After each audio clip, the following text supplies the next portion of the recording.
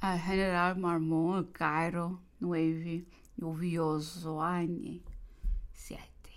Presumo, ciudadano general, y que habréis variado el sistema de servicio de Alejandría, que habréis puesto en los diferentes fuertes y baterías guardias pequeñas, estables y permanentes. Por ejemplo, a la altura del observatorio, a la batería de los baños, habrá 12 o 15 hombres que no deberán salir de allí y estarán sin comunicación.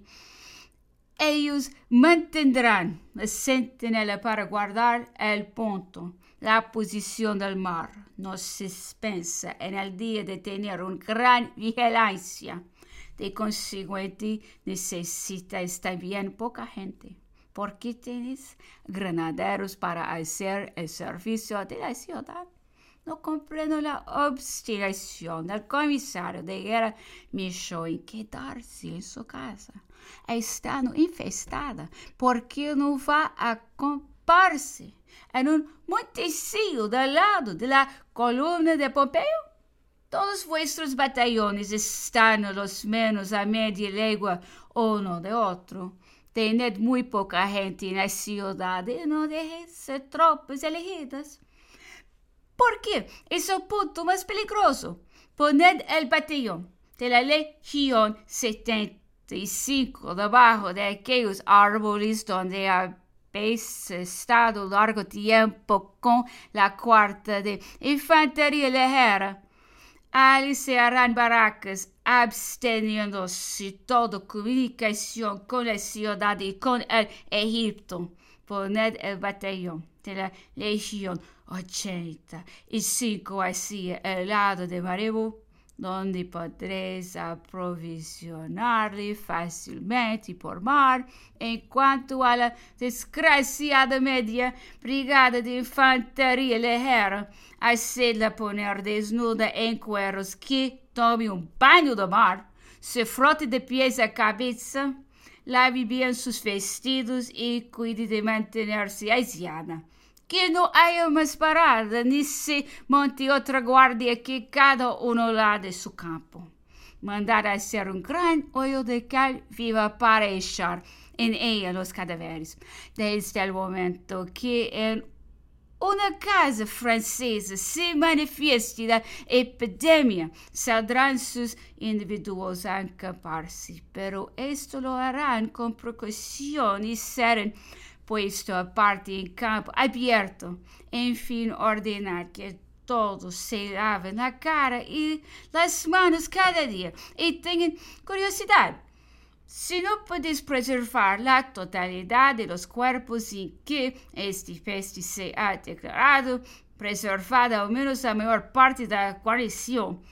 Me parece que todavía no hay tomada ninguna medida proporcionada a las circunstancias. Si no tuviera yo en Alejandría depósitos de que no puedo privarme, ya os habría dicho que saliese con la guarnición a acamparos en el desierto a 3 leguas de la ciudad. Conozco que no podéis hacerlo. Para hacer todo los más que podéis y penetrado del espíritu de las disposiciones contenidas en esta carta, ejecutadlas en cuanto sea posible, bien seguro de que os lo agradecerá. Bonaparte perdía su tiempo, continuó el emperador, en papear Colmenó y en escribirle chansonetas sobre la mujer de este viejo necio.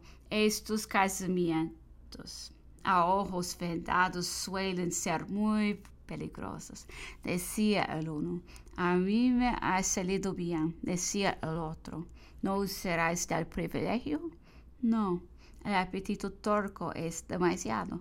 Tengo bastante con una y no puedo serle suficiente con estas y otras necesidades. Pasaba el tiempo que debían a sus obligaciones, 28 de octubre. El emperador ha sufrido mucho durante la noche anterior del dolor en el hígado. A las 9 de la mañana estaba más aliviado. Habiéndole yo contado las discusiones que había tenido en Florencia sobre la nobleza de su familia y las cosas de su emigración, me dijo: estas cosas son muy sencillas. El último abuelo mío que habitó en Toscana profesaba los mismos sentimientos que yo, los defendió como yo, y como yo fui víctima de su patriotismo.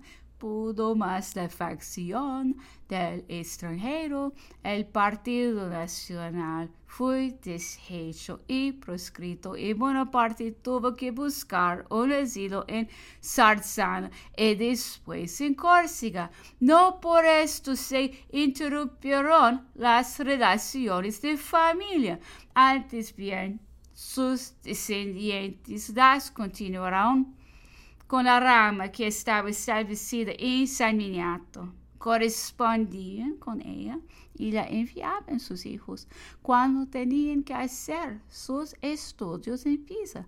En el día está ya extinguida. Su último renuevo era el buen canónico de que os he hablado algunas veces. Este murió, no me acuerdo en qué año. Me dejó su fortuna y la empleé en socorro de los pobres de Toscana. Mi nobleza individual data desde milísimo terrible al disuito primario, en que decidí si las tramas que se ordían contra la nación, la de mi familia es más antigua y se pierde en la oscuridad de la Edad Media. Solo el genealogista José puede señalar su origen. No sé de cuántos tiranos oscuros pretende haber salido.